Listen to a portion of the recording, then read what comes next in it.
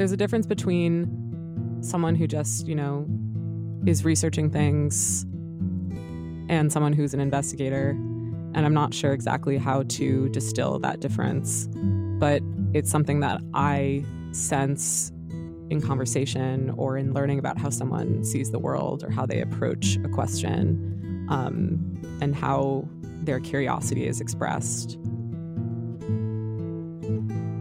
You're listening to Exposing the Invisible, interviews with investigators about their methods, their communities, and what motivates them to keep going.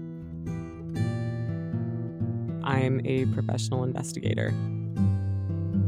I did not know that I wanted to be an investigator. I didn't know that it was a job that a person could do.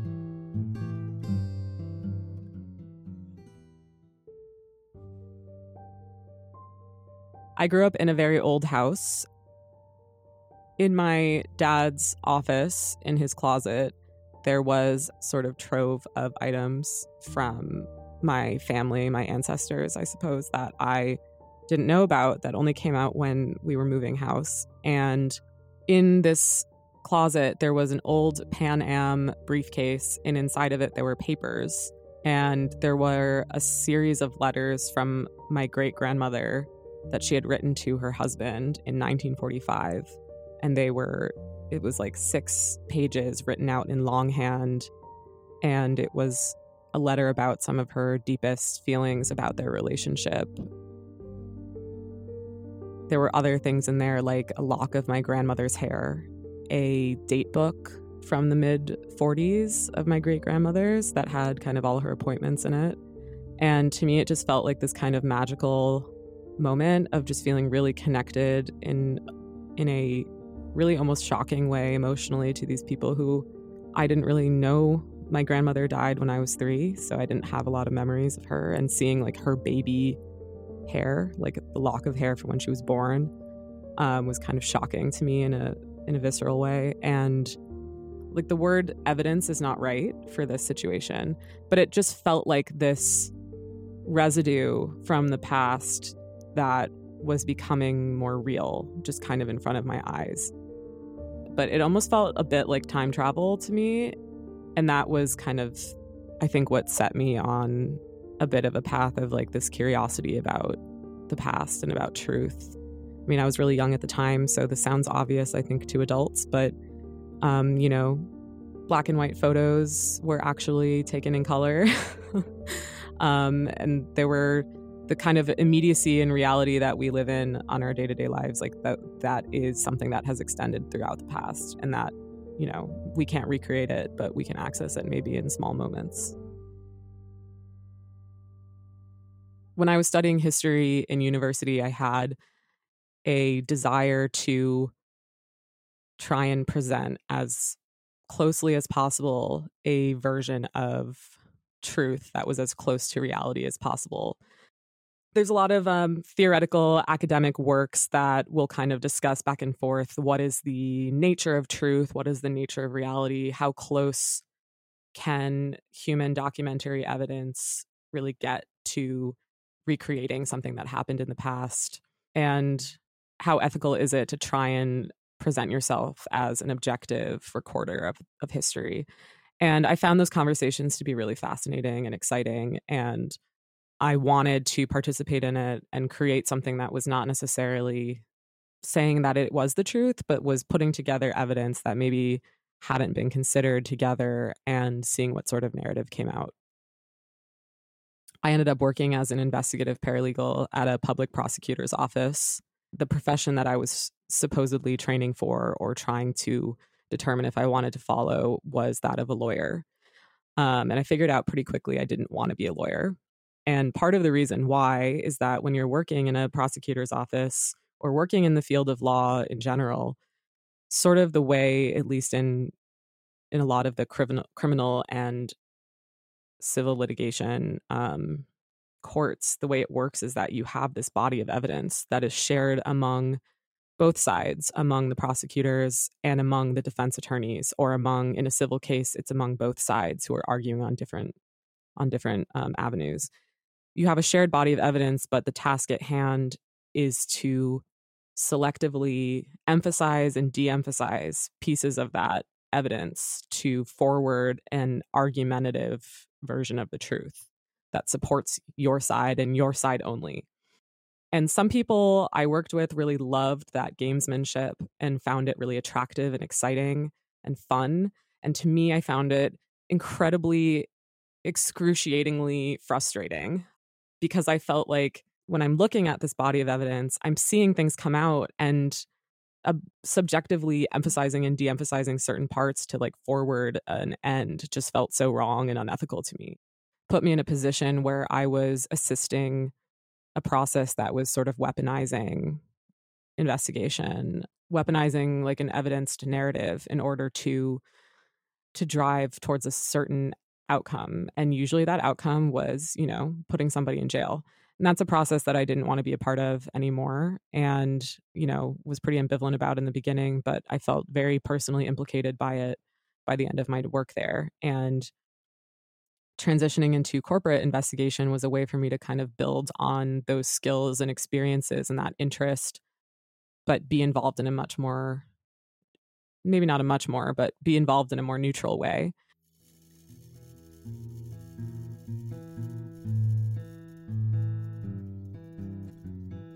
Nowadays, I work for an investigative practice at a consulting firm. A lot of the work that I do on a day-to-day basis involves looking into the backgrounds of companies and their directors. There are certain pieces of information that I'm basically almost certain to find. And in some ways, that makes the work a bit less, it can be somewhat less interesting than some of the more personal archival research or political research that I might engage in. Just because you know that what's going to be out there. So, for example, if I'm researching a company, the majority of the companies that I'm researching are based in the United States, as in incorporated in the US. And that means that I'm going to be able to find the registration information for that company. I'm going to be able to find a fair amount, usually, of public information about it. And kinds of companies that we are tasked with researching are usually quite high profile. And so it's more about looking through what is going to be there, which is recorded documents, like official documents, media profile, financial results, or publicly filed disclosures with market regulatory bodies, and sort of looking through that and creating sort of a narrative out of it and looking at sort of like as a third-party outsider, what do I see here as someone who understands these industries and has done a lot of these reports, comparatively, what is normal and what's not, what is a red flag and what's not. I would say that as an individual, if I was, researching some of these people or organizations on my private time, I might go into a really long, deep rabbit hole trying to find whatever I could possibly find. But, when I'm working for a client, I have a budget and I have to limit myself.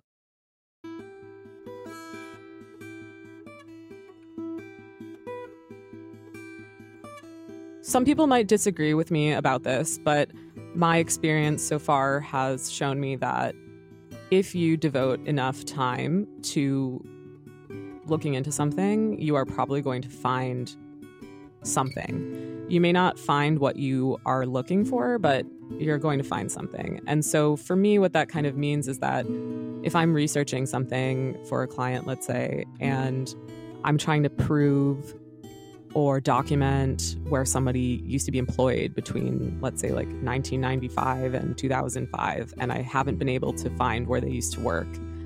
If I have an unlimited amount of time, I'm almost certain I'll be able to find something. And that could be looking in like archived websites, looking in sometimes like alumni magazines from old universities that have only been uploaded to like one or two websites or something.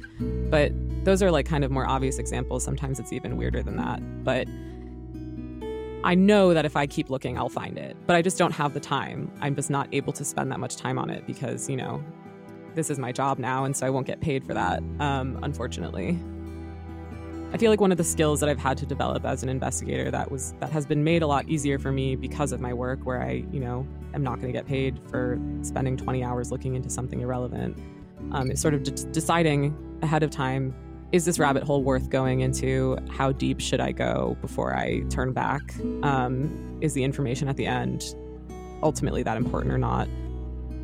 And I'm not sure if there's a difference between a rabbit hole and a fishing expedition, which is another term that a lot of investigators will throw around.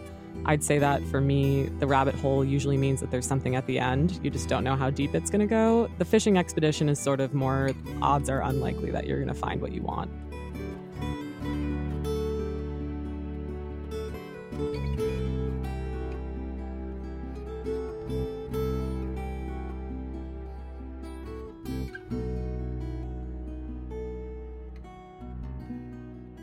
The reason that my company gets hired to investigate and report information that is technically all public, when some people hear that, they may sort of feel like, well, if it's just out there, then why do you need someone to be paid, to bring it together and to research it? And what I have learned and what is just, true, first of all, there's, the basic just reality that not everyone has the time to look into different sources of information and pull things together. They may not know how to access even public information, which is sometimes recorded in databases or repositories that are somewhat confusing to access and require a bit of experience or training. But something that I have seen and that I think is kind of a fundamental aspect of learning how to research and create evidence out of public information is the fact that, at least in the United States and in a lot of countries, but this isn't universal, there are certain kinds of information about companies and businesses and individuals and court cases, stuff like that, that is required to be filed publicly, that is published. But that doesn't mean that it's easy to find or readily accessible by anybody. And so kind of what that means to me is that a lot of this information that's published is, potentially damaging or risky for businesses or individuals to have published.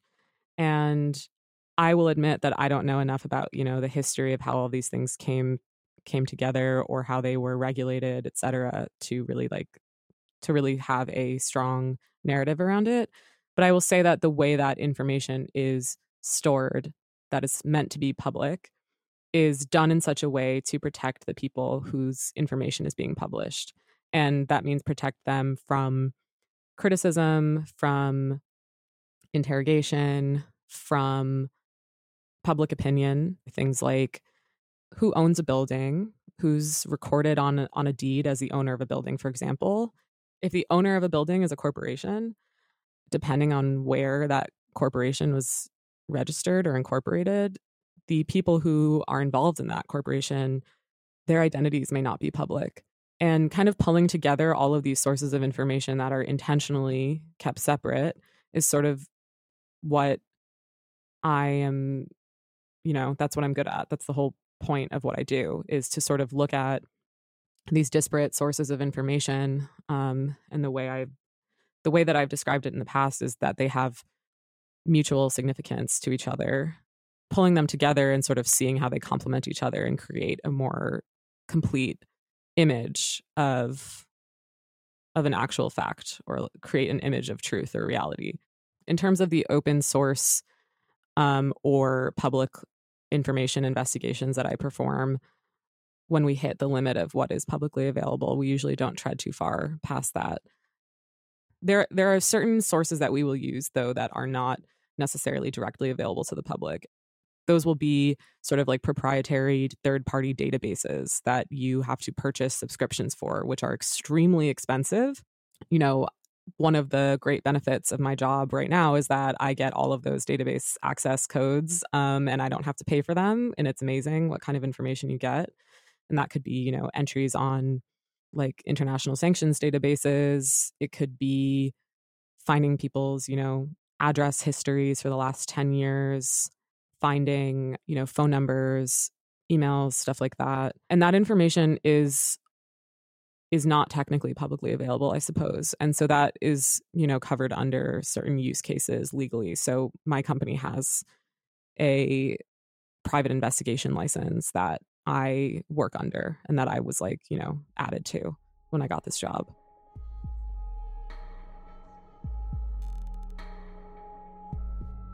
I think that there's an emphasis, even perhaps an overemphasis, in this sort of trend of like algorithmic investigation or coding as, the ultimate and final tool for understanding information, and running algorithms is going to be the way that we understand info and work with large data sets. And there's an aspect of that is certainly true, where if you do not have someone working with those skills who has the ability to, run an algorithm over a large data set and parse the results, you are not going to be able necessarily to really like get into something like that.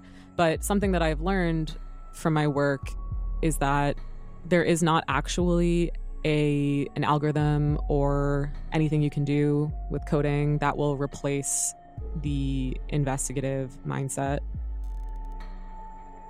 Understanding patterns and trends in a data set is something that can be approached by an algorithm, but cannot actually be done by an algorithm. Let's say that we're trying to like determine if a person who's on like a sanctions list is a customer of a bank. You might get a result from one of these algorithms that there's someone with the exact same name, but their birth date is totally wrong. And you're like, okay, it's not the same person. But then if you're actually a human being looking at that record of that customer, then you kind of look at the date of birth that's recorded, and it's like January 1st, 1900. And you're like, okay, well, clearly that is not actually the person's birthday, and that was like a default thing that was just entered, and that's like an instance of human error in the data set. An algorithm will discount that immediately, but a human being will know that that was, when you're entering data into a form, that might be the default, and if you just leave it, then you leave it. And sort of like having that understanding of like there are people behind all of this is really important and essential, and really influences the results of what you're doing. And people act organically, and people make mistakes, and people do strange things. That is sort of, I think, what a lot of like investigation hinges on, is sort of finding those moments where either a pattern is formed or a pattern is broken. The human aspect of it is really essential.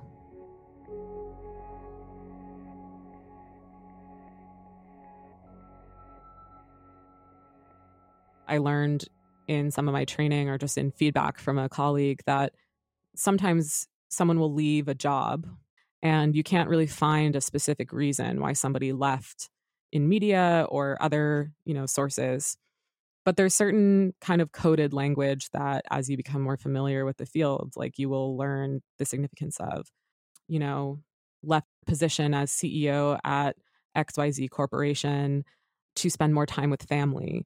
That is almost always a red herring. There's almost always some other reason, which could be a disagreement in leadership or, some kind of financial failure or some other kind of scandal. And that's sort of like a tip off of, actually, you should look into this more and not just say, oh, yeah, of course they want to spend more time with their family because that's how I feel. Like people don't make those sort of decisions when they're, executives, I'd say 90% of the time. But just sort of having like a more critical eye on the way that things are presented, having the ability to sort of like both trust when a source is correct and accurate and I can rely on it, and then also knowing when I need to interrogate something further.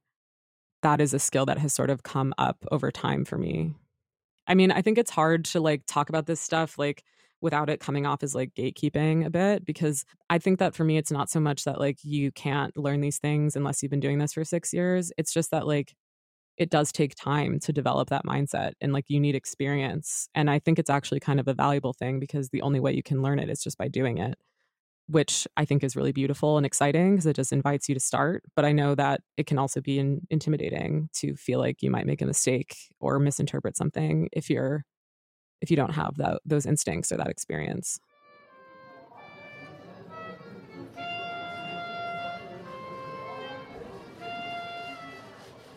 By the time I left the public prosecutor's office, I was pretty unsure about where my career was going to go, and I was feeling a lot of ambivalence about the work I'd been doing and was not really sure where to turn.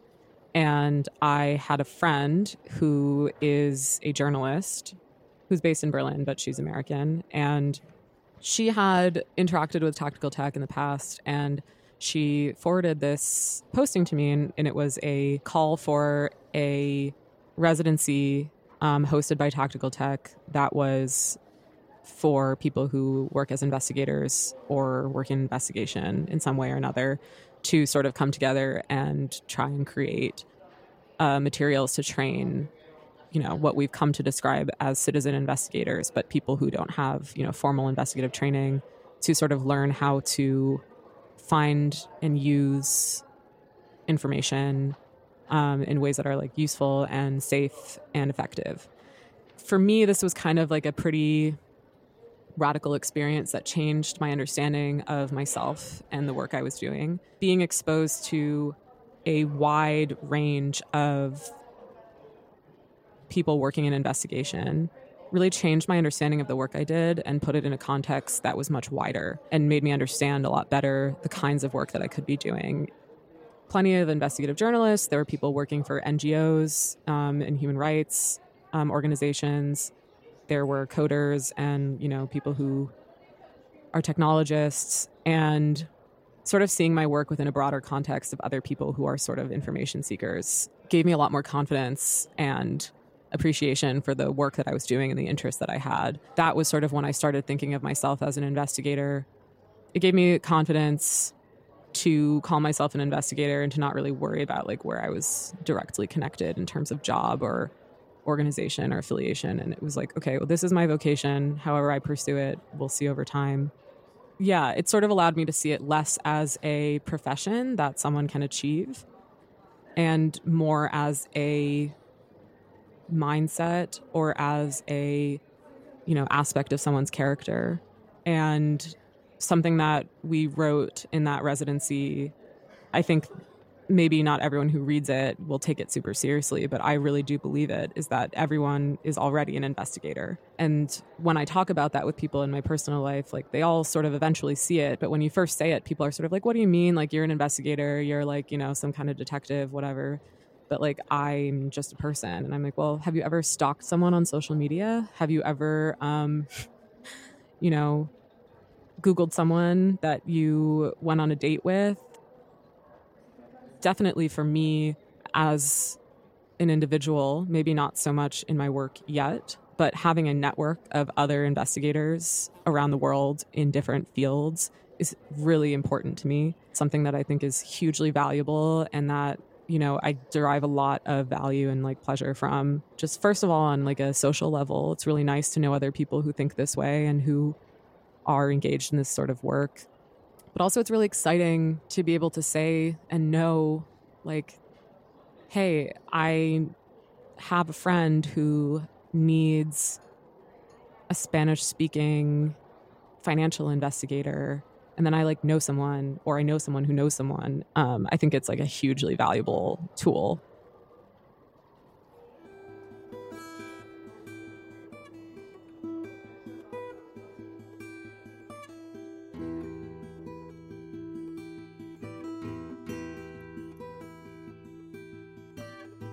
I'm a little defensive about, being a corporate investigator. I think I can own that because there's a lot of like people who can talk a little bit more about like, my work is changing the world. And I'm like, maybe one day the work I will do will change the world. But I think right now I feel like I'm just learning a lot. Trying to find that hinge point where I can take what I'm learning and my skills and bring it into a more personal, effective way.